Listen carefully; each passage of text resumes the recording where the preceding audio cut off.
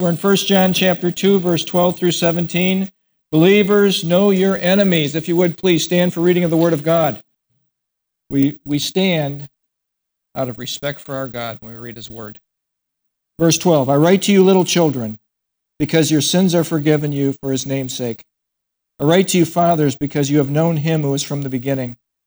I write to you, young men, because you have overcome the wicked one. I write to you, little children, because you have known the Father. I have written to you, fathers, because you have known Him who is from the beginning. And I have written to you, young men, because you are strong, and the word of God abides in you, and you have overcome the wicked one. Do not love the world or the things in the world. If anyone loves the world, the love of the Father is not in him. For all that is in the world, the lust of the flesh, the lust of the eyes, the pride of life, is not of the Father, but is of the world. And the world is passing away in the lust of it, but he who does the will of God abides forever. This is the Word of God. Please be seated. The theme of 1 John is this, that you may know that you have eternal life. That you may know unequivocally that you have eternal life. John's epistles, he's dealing with the Gnostics. And what are the Gnostics? The Gnostics are those who thought they were the enlightened ones. They had all the information, all the inside knowledge. They thought their way was the right way. And they had a skewed view of many different things. He's dealing with these guys head on. They had special knowledge. They were enlightened. They believed in a different Jesus. They believed that Jesus was just a spirit being, did not come in the flesh. That is why in 1 John, in the first few verses, he says, I touched him. We saw him. We walked with him. We had fellowship with him. He was here bodily. He was here bodily. And isn't it just like Satan to try to cast doubt? To try to cast doubt. To sow the tares with the wheat. Remember the wheat in the parable were true believers, and the tares were false believers. But they looked just like the wheat. And it wasn't all determined who was true and not true until the judgment day. So there's a lot of people that think they're true and look like they're true. They look like wheat, they sound like wheat, they smell like wheat, but they are not wheat. And guess what? God knows the heart. God knows the heart. Hebrews 4:13 says this, everything is uncovered and laid bare before the eyes of him whom we must give an account. Every human will stand before God and give an account one day. Now, aren't you glad when you stand before the Lord Jesus Christ as a believer that all your sins are covered? Amen. You're not going to be judged for your sins. You know what you're going to be judged for? What you have done after salvation with this message of Jesus Christ. How you have used the spiritual gifts that God has given you. That's what you're going to be judged for. And then you'll be given rewards or loss of rewards depending upon your faithfulness here. But for those who don't believe in Jesus, those unfortunate people that say no to Jesus, I don't believe you, Jesus, or I don't want you, Jesus, or I don't want to submit to you, Jesus, that's usually the thing. I want to have my way, my will, my. You'll be at the white throne judgment. And that judgment, the books will be open, and you will see that you are guilty before a holy God. And God will say, depart from me into the lake of fire. He is not happy about that because God's desire is that all men be saved and come to a knowledge of the truth. That is the heart of God. He loves us so much that he sent his Son to die for us. The heart of God is to save people, but people stiff-arm him, like I say all the time. They don't want him. God wants you, but so many people don't want him. Now, John gives us tests to tell us or help us to know whether we're genuine or not, whether we're genuine believers or we're just shams, we're just going through the motions. And a couple of them, the last time that we met, were in verses 3 through 6. We know that we know him if we keep his commandments. Now remember, salvation is by grace through faith in Christ alone. There's no works involved. Everything was done by Jesus on the cross for us. We simply believe and receive the gift. No works at all. But once you're saved, then you demonstrate that you truly love the Savior by being obedient to him. That is why we obey the commands. We love him. It proves that we're genuine. Remember, when you're saved, God gives you a new heart. He puts a new spirit within you. He takes the heart of stone out of your chest and gives you a heart of soft and malleable and shapeable. He loves us. He gives us a new heart. He is changing us from the old you to the new you. Everyone that has been born again. Isn't that interesting? We have this language, born again. The Spirit of God comes within us and gives us life. Everyone that has been born again is in the process of change. Old, pitiful you to new, great you. Okay? That's the goal, and it's a process. It's a journey. And we don't all make it instantly. As a matter of fact, no one makes it instantly. It's a slow, gradual process, a slow, gradual change. The new man, his spirit has been given life at salvation. He has a desire to obey the master, to put off the old man and to put on the new. We know that we're growing when we decide, hey, I'm going to obey Jesus' way. It's the right way. It's the best way. And guess what? Every command of God does two things. Provides for you and protects you. Provides for and protects you. So the second proof that we're genuine, we learned last time, is that we have love for one another. And remember, this love for one another is not something that we can choose just to take it or leave it. Because John has written in John chapter 13, verse 34 and 35, a command. He says, a new command I give you. Jesus said, a new command I give you, love one another. As I have loved you, you must love one another. In this way, all men will know you are my disciples if you have love for one another. If there's anything that should identify a Christian, is that we're thick-skinned, soft hearts, in embracing and loving people. Now, we can't condone sin and that sort of thing. We try to encourage people to come out of that life, and but we're gentle with them. We're not sticking our fingers in their face and get right or get left. That's that sort of thing. No, we're gentle with people. And we are to, remember what the thick skin was? In Colossians 3:13, is that we bear with one another or put up with one another. Isn't that something? As in the body of Christ, we are to put up with one another, bear with one another, even those who bug us. Anybody ever bug you in the body of Christ? Oh, yes, they have. Yes, they have. Those who irritate us, those who drive us crazy. Remember, it's an attitude of grace and mercy. It's an attitude of grace and mercy. Now, I submit to you, you cannot obey the commands of God. You cannot love one another like Jesus loves or wants us to love unless you spend time in His Word and you spend time with Him. And I'm going to say several times, it isn't just spending time in His Word. It is submitting to His Word. Big difference. A lot of people in seminaries have read the Bible, know it backwards and forwards, but have not submitted to what it says. We must submit to what it says. Wishing and hoping won't do it. Good intentions won't do it. Trying really hard, I'm going to do better today, won't do it. No, you must spend time with the Master. You must be plugged into the vine. Remember, Jesus said, I am the vine and you are the branches. And if you remain in me and I remain in you, you will bear much fruit. Apart from me, you can do nothing. We must be plugged into Jesus in order to change. Now, this week, believers have a relentless enemy. And remember this enemy, he is true. A lot of people think that Satan is just some mythical character. Oh, no, there is a spirit world, and it is true. Jesus said Satan existed. He exists. And he has this that he likes to do. Deception is his number one goal. Destruction is his purpose. To cause you to be discouraged is another part of one of his games. And he wants to take you back. As a believer, he wants to take you back to your old ways. And there's something within you that facilitates that. That's your flesh. Your flesh is never redeemed. Your flesh is only going to be redeemed when we get into heaven, when we're glorified. We will fight this until we are no longer here. It is going to be a fight to the death until we're no longer here. So, he wants to take you back. And your flesh wants to take you back to the way things were, because it's uncomfortable with the change in your life. Well, this week we're going to be talking about this. Believers, know your enemies, plural. Plural, let's pray. Father, we thank you for this time to study your word. Holy Spirit, please teach us today things you want us to hear. Right now, Lord, I ask that people will take everything out of their minds and be open to what you have to say to us today. Lord, these are life-saving words. We are people that need to hear the truth, and the truth will set us free. Open our eyes and our ears and our spirit to the truth today. In Jesus' name, amen. So, facts to know. Facts to know. If you're a believer, I've said this like multiple times, so this won't be new to you, but either you're growing or you're regressing. Christianity is not static. It is not static.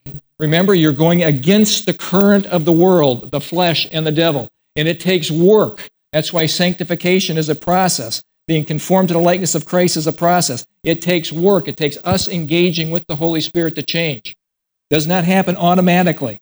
So we have that triunity of evil that is against us. But I want you to think about something. As we mature in Christ, as we're more and more looking like Jesus and less like us, isn't that thrilling? I'll tell you, when you're married to somebody and they start to change, looking more like Jesus, that's like hip, hip, hooray. That's like hip, hip, hooray. It's a whole different paradigm for a family, for the way that person conducts himself. These are a few signs that you're growing or maturing. This guy named John McNaughton said this: maturity begins to grow when you can sense your concern for others outweighing your concern for yourself. That's like a mountaintop experience. When you start to look at other people better than yourselves, Philippians chapter 2, verse 3 says this: do nothing out of selfish ambition or vain conceit, but with humility consider others better than yourself. That's the Christian way. That's the Spirit of God at work within you. That's growth. That's growth. Chuck Swindoll says this: one of the marks of maturity is the ability to disagree without becoming disagreeable. Isn't that something? That's unique to Christianity. That's unique to a Spirit of God. That is not natural for us. If you disagree with me, what automatically happens in each one of us? The little Doberman thing goes up and you start going back and forth. Oh no. Disagree without becoming disagreeable. And then one person wrote this. His name is Fred Cook. He talks about what the Holy Spirit growth really looks like in your life. Watch what he says here. Maturity or growth is the ability to do a job whether supervised or not. You know, that's character. Not having someone stand over you and insist that, oh no, do this. Oh, Rick, do this. Oh, you didn't do it. No. Character. Holy Spirit given character. Supervised or not. I can finish the job once it's started. That's Holy Spirit toughness, tenacity. To carry money without spending it. That's Holy Spirit wisdom. And bearing all injustice without wanting to get even. Folks, that is the Spirit of God working in us. That is not natural. That is growing you when you start to identify these things. Now, the following verses that we're going to go through help us to identify different stages of growth. Verses 12 through 14 are different stages of growth in a person's life. We're also in verses 15 through 17, look at the enemies that are going to do everything possible to resist this growth. Everything possible to resist this growth. So in verse 12 through 14, we read these words. Look at it this way. It's who you know and what you know that makes the difference. It's who you know and what you know that makes the difference. Let's read verses 12 through 14 again. I write to you, little children. Now, what is he saying here? These are people just born again. Just have received Jesus Christ as their Savior. Taken from the kingdom of darkness into the kingdom of light. Transferred from Satan's kingdom into Jesus' kingdom. All done because they've done one thing. I believe, Jesus, that you died for my sins. And I received the gift of salvation. Jesus paid it all to him I owe. Everything was done by him, but we must receive the gift. We must receive the gift. We must believe and receive. I write to you, little children, because your sins are forgiven. You've experienced the new birth for his name's sake. I write to you, fathers, who are the mature ones, because you have known him. And I write to you, young men, because you have overcome the wicked one. Now, I want you to think about something. I don't care how mature you think you are. We look at ourselves as, I'm the father in this, or I'm the young man in this. I'm not the little child in this. I will submit to you, no matter what level of maturity that you think you've attained, that sometimes we act like children. We're not acting like who we are in Christ. We regress and the flesh rises up, and it's embarrassing. I don't know if it's embarrassing to you. It's embarrassing to me. Why did I think that? Why did I say that to my wife? Why did I say that to my kid? Why did I do this to this person or that person? What in the world is wrong with... Hey, we flow in and out of this. But the more that we're connected to Christ, the least or the less that flow will occur, and the more we'll act like Jesus and recognize what we've done wrong. See, that's a key thing. We want to recognize it. When I do something that is wrong, I want to immediately go up to my child and say, I am sorry that I yelled at you that way. I am sorry that I treated you like that. That was wrong. That was wrong. We flow in and out of this. Continuing with verse 13, I write to you, little children, because you have known the Father. I have written to you, fathers, because you have known him who was from the beginning. And I have written to you, young men. Those verse 14 are past tense. Notice, I think he's referring back to the book of John. I have written to you, young men, because you are strong. Oh, watch this. And the word of God abides in you, and you have overcome the wicked one. Let's develop this. It's who you know that makes all the difference. That's as a child. Being born again. It's who you know, knowing Jesus Christ as your Savior. Makes all the difference in the world. When a person knows Jesus, and this is a deep relationship with him, he makes all the difference in the world. That word know is the Greek word gnosis, Gnosis, and that means to know experientially. Not just head knowledge, not just a cerebral, I know that Jesus exists, because remember, even Satan believes. Even the demons believe and shudder, it says in James. It isn't just a head knowledge. Oh no, it's I have experienced the Master.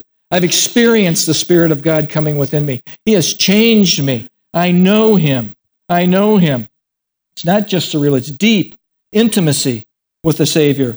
Paul says in Philippians chapter 3, verses 10 and 11, these words that kind of lend itself to this topic of knowing. He says, I want to know Christ, gnosis, that deep experiential experience of knowing him, and the power of his resurrection, and the fellowship of sharing in his sufferings. You know what that means? As Jesus suffered and he gave everything to the Father, we too are to deny ourselves. Is that something we don't like to do? We are to deny ourselves and follow the Master. To follow the Master. Sharing in his suffering, becoming like him. Like him. Remember, that's the goal of your life, to be conformed to the likeness of Christ in his death, and somehow attaining to the resurrection of the dead.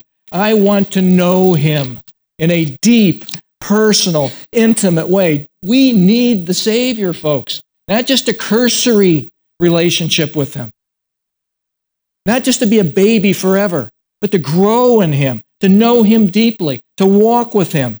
To know Christ in this way puts to death the self-life. Babies never put to death the self-life. More than just a second. This is huge. This is life-changing. A life that is changed, folks, is a life that denies the self-life, denies the me, myself, and I. Remember, maturity is looking at others as better than yourself. That is denying the self-life. Little children can't do this. Being with Jesus accomplishes this. Deny myself, take up my cross, and follow him. That is what we are to do. More on that later. No longer it's my desires, my will, my way. We're going to look at Luke chapter 9, verse 23. And actually it's going to be 18 through 23, but I want to just set the setting for you. Jesus has just fed the 5,000. And actually there's 20,000 with women and children. So 20,000 people, 5 loaves and 2 fishes. Miracle of miracles. After that, Jesus gets off with Father. And he gets rejuvenated. Good thing for us to think about, because we need to get alone with Father. If Jesus did, that's a good example for us.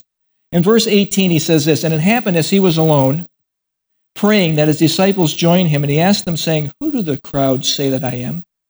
Great question. So they answered and said, wrongly, John the Baptist. And some say, oh, he's Elijah. You're Elijah, Jesus. That's wrong. Others say, one of the prophets has risen again. And he said to them, but who do you say that I am? Now notice it's personal. He's got 12 guys there, and he points to each one of them. Who do you say that? That's the same thing that he says to us today, individually. Who do you say that I am? It doesn't matter what your mom and dad think. It doesn't matter what your grandma and grandpa think. It matters that intimate relationship between you and the God of heaven. It is always individual. It is always individual that you come into the family of God. And Peter said, you are the Christ of God. And I love Matthew. He says it this way. He says this, you are the Christ, the Son of the living God. And you know what Jesus said?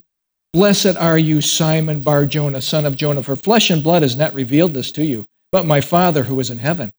So you can't come into the family and realize that Jesus is who he said he is without the Holy Spirit doing something inside of you, changing you, taking the blinders off, allowing you to see.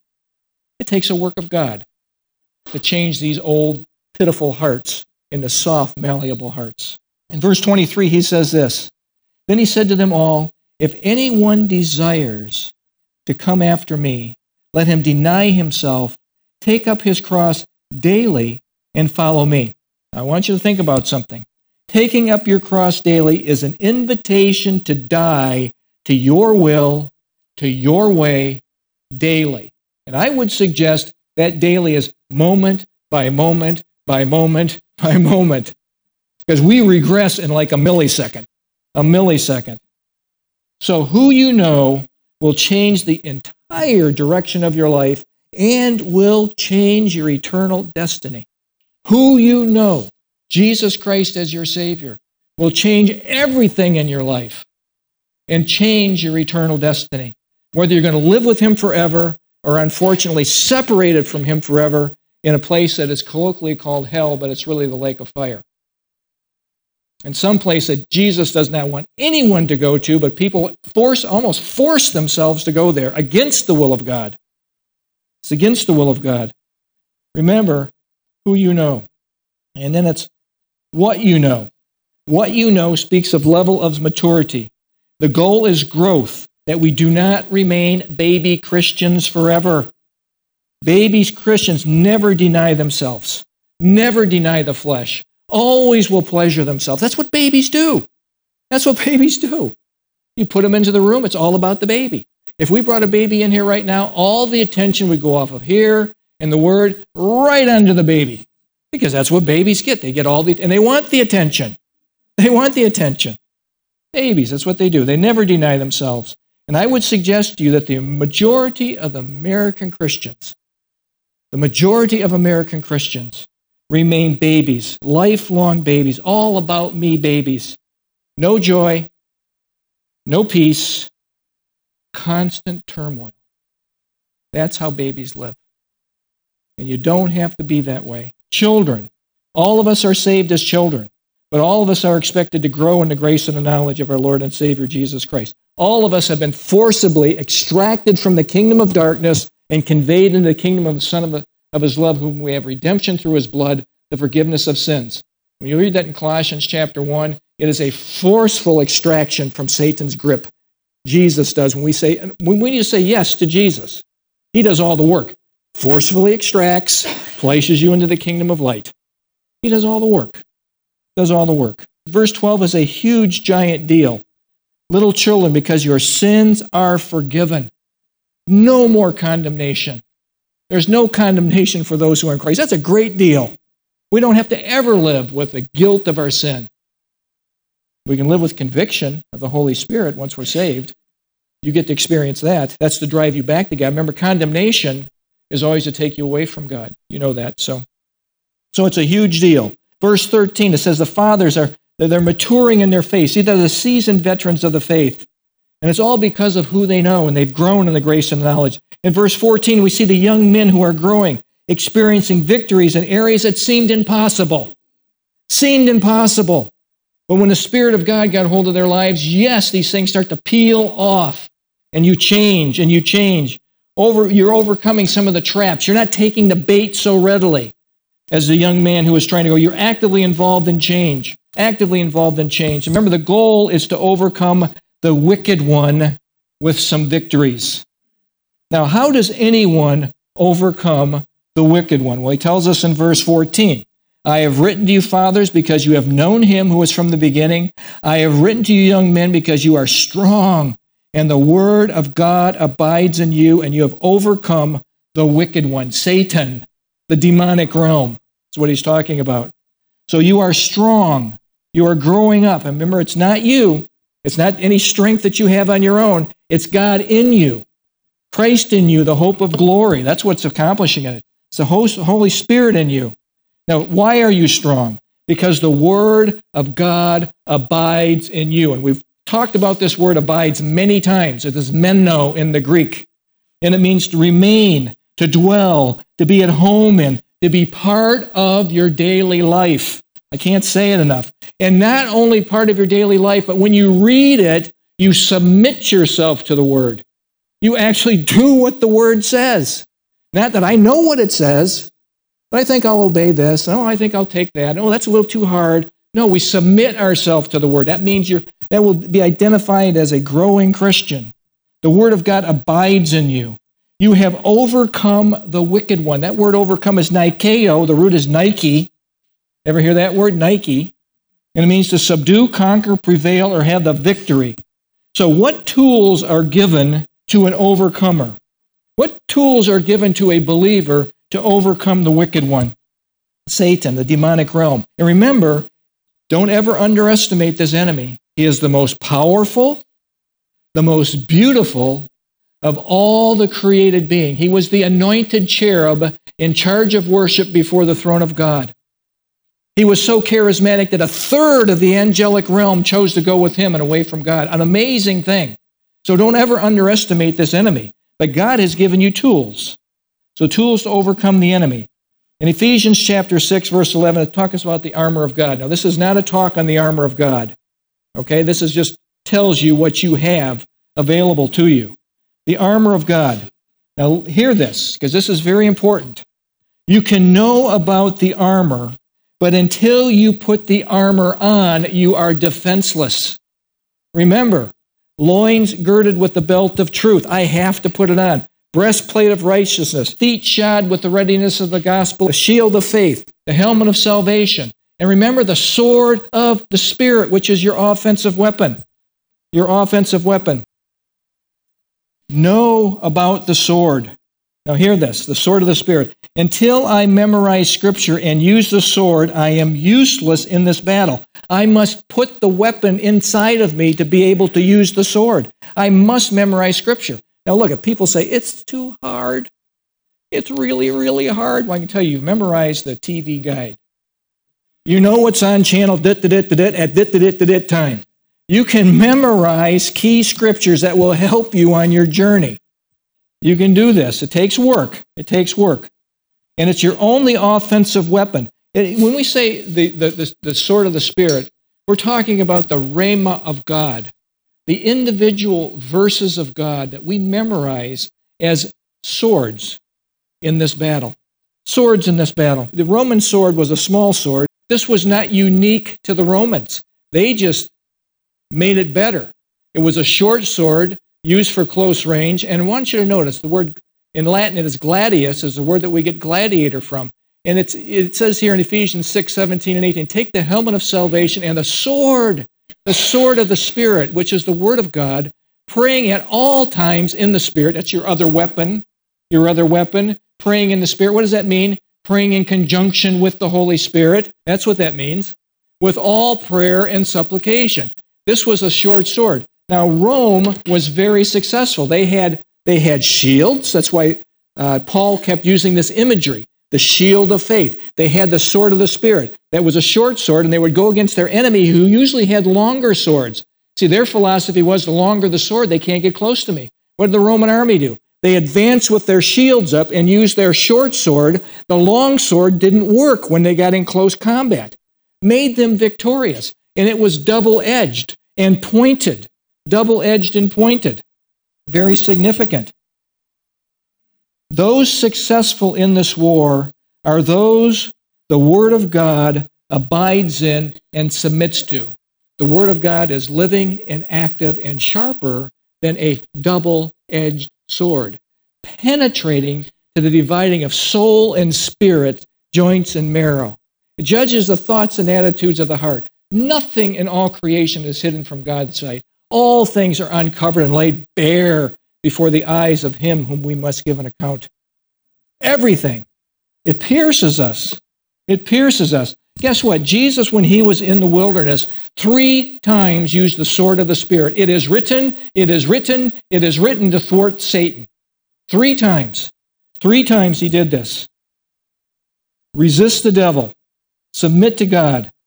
Submit to His word. Resist. Resist. Folks, it's all about who you know, and it's all about what you know about who you know. You get that? It's all about who you know, but what you know about who you know. That is what is important. Verse 15 through 17. Believers, know your enemies. Now, this when I say this, this is a command given by the Holy Spirit to John. This is written in the imperative in the Greek. And it says this, do not love the world, a command, or things in the world, stuff of the world, the glitter of the world. If anyone loves the world, watch this warning, the love of the Father is not in him. Danger, danger. For all that is in the world, the lust of the flesh, the lust of the eyes, the pride of life, folks, we struggle with these things. Each one of us, I don't care how mature you are, you will struggle with these things. It is not of the Father, but is of the world. And the world is passing away, and the lust of it, but he who does the will of God abides forever. Remember that word lust is epithumio? It is upon the mind. That is where the battle takes place, in the mind. It starts in the mind. That's where the enemy attacks, in the mind. That's where to take captive every thought. That is where to have our armor on, the helmet of salvation. I know who we are in Christ.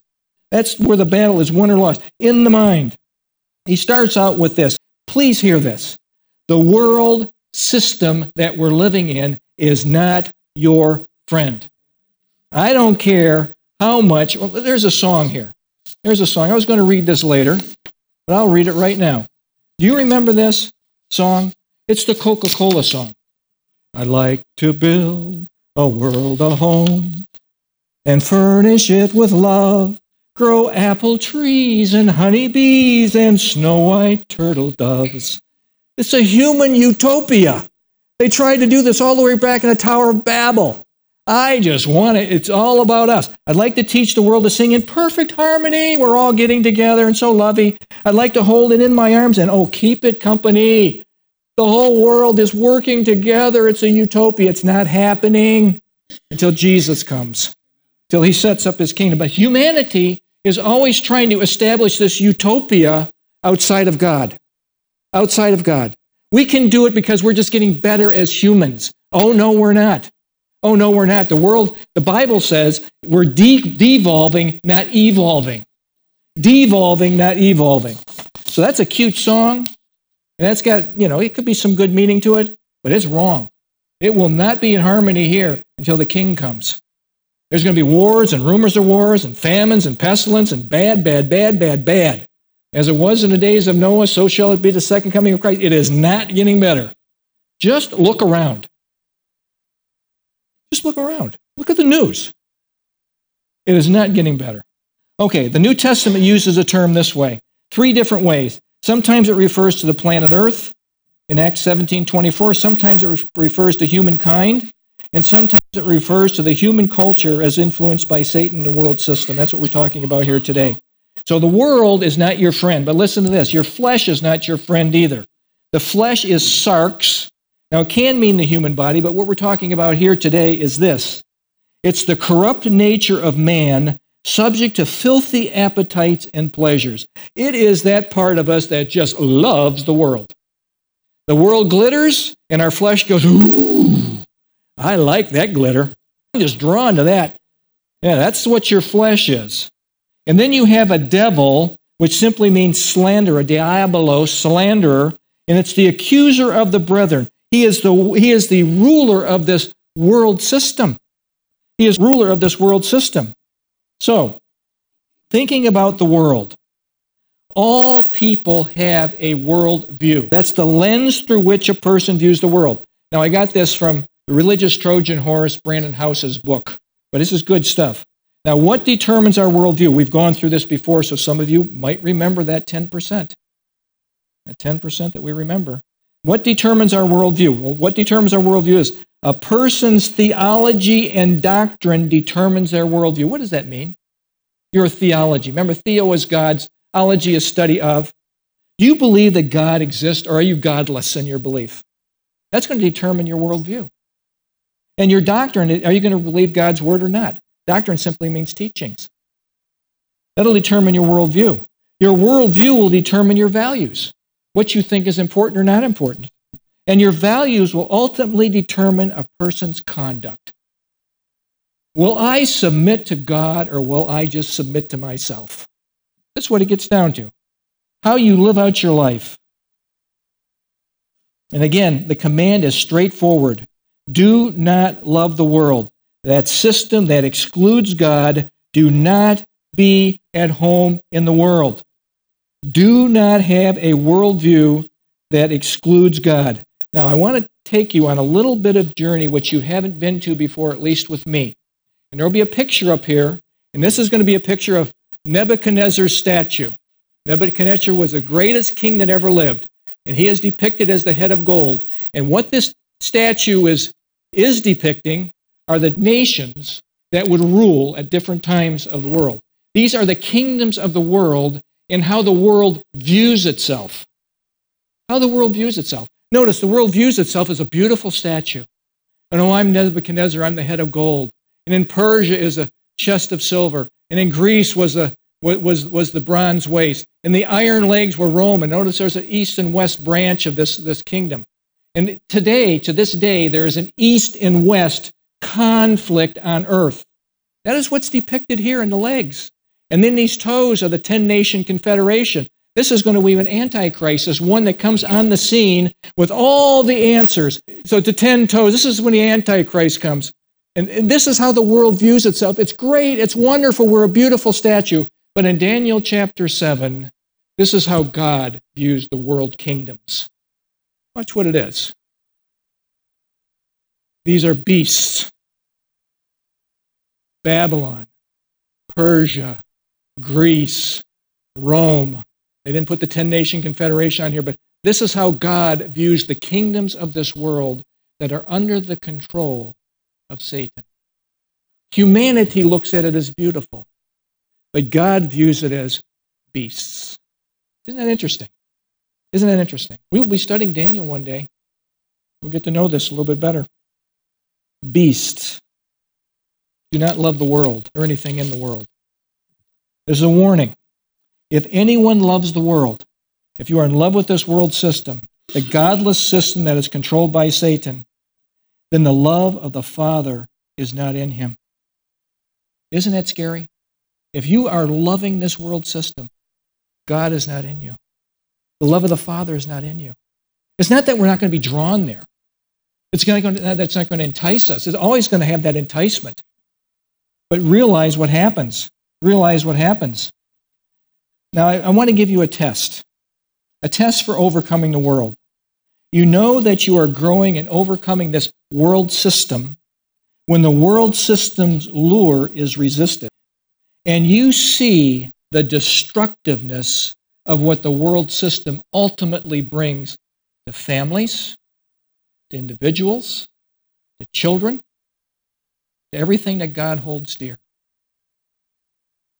When you think of what the world system offers, when you feel out of step with the world system's values, and I don't fit in, you know that you're growing and the world system is losing its allure.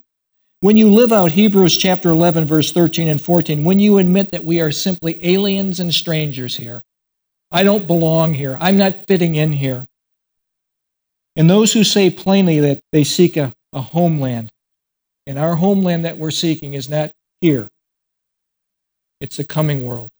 It's the world that we're going to live in forever and ever and ever and ever. It's real. It's real. I submit to you, it's real. It's real. And it's not here. And for the Christian who believes this, that what is on their tongue constantly is Maranatha. Even so come, Lord Jesus. Even so come. Rescue us from this plight. We don't fit in here any longer. Verse 16, know your enemies. For all that is in the world, the lust of the flesh, the lust of the eyes, the pride of life is not of the Father, but is of the world. When you demonstrate these characteristics, this is of the world, not of God. Always, always. Believers will face a triunity of evil until they die. The world, the flesh, and the devil. Isn't that great news? But guess what? You can be victorious over this. You can be victorious over this. What the world offers you is this, the lust of the flesh. I experience. Oh, I want to experience. I want to experience the world. All that attracts me, all that's sad, I want to experience it. The lust of the flesh. What's the lust of the eyes is I want. I want. It's hedonism. It's flesh. I take it. I want it. Hear this, it's that insatiable appetite for more and more and more, and it is never satisfied. When you go down that road, it will never be satisfied. Never be satisfied. It always brings death. Look at, it's the reason the Bible calls it that we're slaves of sin. Just a couple verses for you on being a slave of sin. Jesus says this, truly I say to you, everyone who commits sin is a slave of sin. Romans 6:6 says this, no longer be enslaved to sin. 2 Peter 2:19, for whatever overcomes a person, to that he is enslaved. He is enslaved. This is called slavery. And sin always does this. Remember our teaching in James. It always ultimately brings death. Death, separation. It's that sense for the believer that we're separated from God. And we confess our sins to get right with God. That's what the believer does. But if you're a non-believer, you are separated from the God who loves you and will ultimately end up in your eternal death, separated forever from God. It's the most awful thing. And you don't have to go down that road. You don't. It always brings death. It never delivers as promised. One fix after another fix. The up, the down, the up, the down, the spiral. It's the death spiral. The pain of it all. And it always brings, listen to this, when you sin, it always brings collateral damage. Remember, we've used this illustration many times.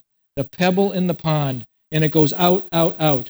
So many times I've had people say, I'm not bothering anybody. It's not hurting anybody. Oh no, sin has collateral damage. You want to damage a family? Sin. You want to damage your children? Sin. Children, you want to sin and damage your parents or everybody else around you? Just get into it. Just go full bore into it and watch the collateral damage. That's the truth. Now, what do we want to do? We want to check it. We want to say, oh, I've had that lure. I had that lure, but I'm not going to go there. Why? Because God has given us the power to say no to it. More of that in just a second. Sin never, ever satisfies. And then we talked about the lust of the flesh, the lust of the eyes, and then there's the pride of life, where it says, I am king. I am in control. I rule my world. No one's going to tell me what to do. I am doing what is right. That is the devil. He was the first one that wanted to be king and not submit himself to God. I will not submit to God. The world revolves around me, and how distorted reality becomes. But the good news is this in verse 17. The triunity of evil exists on borrowed time. It's all passing away. The age of sin and rebellion is passing away, and I can just say, hip, hip, hooray. The truth is this. Your life will end, and you know it. Because God has put eternity in your hearts. You know that you're going to die. You think about it from time to time. This thing is changing. It's 100%, by the way. Everybody gets a high A in death. This age will end. This is a fact. And the fact also is he who does the will of God submits to the Lord Jesus Christ, resists the world, the flesh, and the devil, abides forever and ever and ever. There's an enemy that we have. It's threefold. This is just a review. There's a problem and there's a solution. There's a problem and there's a solution. The problem is the world system that we live in. The solution is flee. Please hear this. Please hear this. Flee the world. 1 Timothy 6:11, O man of God, flee these things and pursue righteousness and godliness and faith. 2 Timothy 2:22 says this, flee the evil desires of youth. Now look, you can be 90 years old and still have the evil desires of youth. Why? Because your flesh is still alive. This is a fight to the death, folks. That's what we're dealing with our flesh. This is a death match. Flee. So world, flee. Flesh, these tugs to the world. Remember, your flesh always wants to be tugged to the world. We are to deny our flesh. Don't let sin reign in your mortal body so that you obey its evil desires, it says in Romans 6:12 and 13. How do we do this? It's the Holy Spirit power that does it. How do I live in this power? I stay connected to my Savior. I stay connected to the vine, the branch. I am the branch, he is the vine. If we remain in him, we will bear much fruit. We will have the power to overcome. If I stay away from God's word, If I stay away from the Savior, if I stay away from fellowship, I'm doomed. Just like a magnet. And all of a sudden you're stuck there. It's like a magnet and you're stuck. And how hard is it to pull away? See, the magnet is sucking you over. It has some power, but when you give yourself over, then you're stuck firm. And how hard is it to separate? It's harder, isn't it? But guess what? If you're a Christian, if we confess our sins, He is faithful and just to forgive us. Free at last. Free at last. The world you flee. The flesh you deny. And the devil you resist. You resist. Armor up. Armor up. 1 Peter 5:9. Be steadfast in the faith. Do not cave. Do not give up. Do not cover up. That's what we're great at. Cover up. Cover up. Do it in secret. Everything is in secret. Nothing's in secret. God sees everything. Resist. Don't cave. Don't give up. Don't cover up. Resist. James 4:7 says this, submit yourself to God. Resist the devil and he will flee from you. That is a promise. That is a promise. Watch. Watch what's going on around you. You know the methodology of the enemy. Watch. Stand fast in the faith. Be brave. Be strong. Let everything that you do be done in love. Stand fast in the faith. Resist. Resist. Resist. Now, let's review where we have been. Know your enemies. Remember, it's all about who you know. You must know Christ as your Savior to have any chance in this. Any chance at all. Know Jesus Christ as your Savior. It's the simplest thing in the world. I believe that you died for my sins, Lord. I repent. I am sorry that I did these things. I'm turning to you. Please forgive me. Please take me into your family. And He saves you. He died so we can live. He took all of the wrath that I deserve so that I can live. What a deal. That's the greatest deal. I know Christ. I know Him. Deep, intimate knowledge of Him. It's all about what you know, that your sins are forgiven, and that we're growing, and we're resisting, and we're submitting to the Word of God, and we're submitting to what God says to do. And you know that you are growing because you are growing strong. You're not a pushover anymore. That thing gets dangled in front of you, you're not a pushover and automatically take the carrot. You know you're growing when you don't do that. Why are we strong? Because we're submitted to the Word of God, and it abides in you. And you overcome the wicked one because you have submitted to the Word of God. Remember, it's all about knowing your enemies. The world, the flesh, and the devil are relentless enemies and will do anything to lure you back or to lure you away. Anything. Remember, the demonic realm has been watching you. Remember, knows your tendencies, knows the bait, knows the bait. Don't love the world, flee. Don't entertain the glitter of the world, deny. Don't fall for the traps of the devil, resist the devil. It's all about the truth. This war is temporary. This too shall, isn't it nice to know? This too shall end. See, when you're 18 years old, you're going, I don't want it to end. You get to be about 30 and you have your first knee injury, you're going, this isn't so much fun. You get to be about 40 and then the arthritis starts, and you get to be about 60 and you can hardly walk and you're going, oh my goodness, I just can't wait till it ends. Yes, there's something better than this. The victory is assured. This world is passing away, and guess what? The world, the flesh, and the devil are dead men walking. They are defeated. And that's hip, hip, hooray. I have a yay right here. That's a yay. That's a yay, yeah. In verse 17, whoever does the will of God abides forever. And the greatest will of God is that you know His Son. God so loved the world. He so loved you that He gave His only begotten Son. What a gift! That whosoever believes in Him should not perish, but have everlasting life. This is ending. This is real. There's a kingdom coming. Get on the right team. John is very clear. Jesus wants you on the winning team. You will face enemies, and you will win if you are on the winning team, and you have submitted yourself to the leader of the team. We want to follow Him. God is great. God is powerful. God will get you home safely. It is good for you to know this, that believers know your enemies. Okay, let's pray. Thank you, Lord, for this time to study your word. And Holy Spirit, this word will mean nothing unless you plant it into our hearts. And I pray this lands on receptive hearts. If anyone here does not know the Lord Jesus as their Savior, oh, Father, please help them to know how much you love them, how much you care for them, how real this all is. There is so much eyewitness testimony proof to everything that is written in Scripture. It takes an all-out effort to deny it.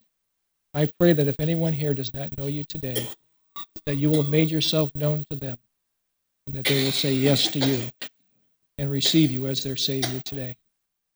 For we who are in the family of God, that are dealing with our world, the flesh, and the devil, dealing with the daily struggles of the lures that get put out, oh, Lord, may we walk in the strength that you've given us, that you've afforded us, that we no longer get tripped up by the little bits of bait that get dropped, that we say no to the flesh and yes to the Spirit. And I will follow you, Lord Jesus. And if need be, we take out our sword and we wield the sword of the Spirit, which is the Word of God. I will trust you, Lord, with all of my heart. I will put my faith in you. Thank you for this time to study your word. Holy Spirit, please do your work amongst the people here today. In Jesus' name, amen.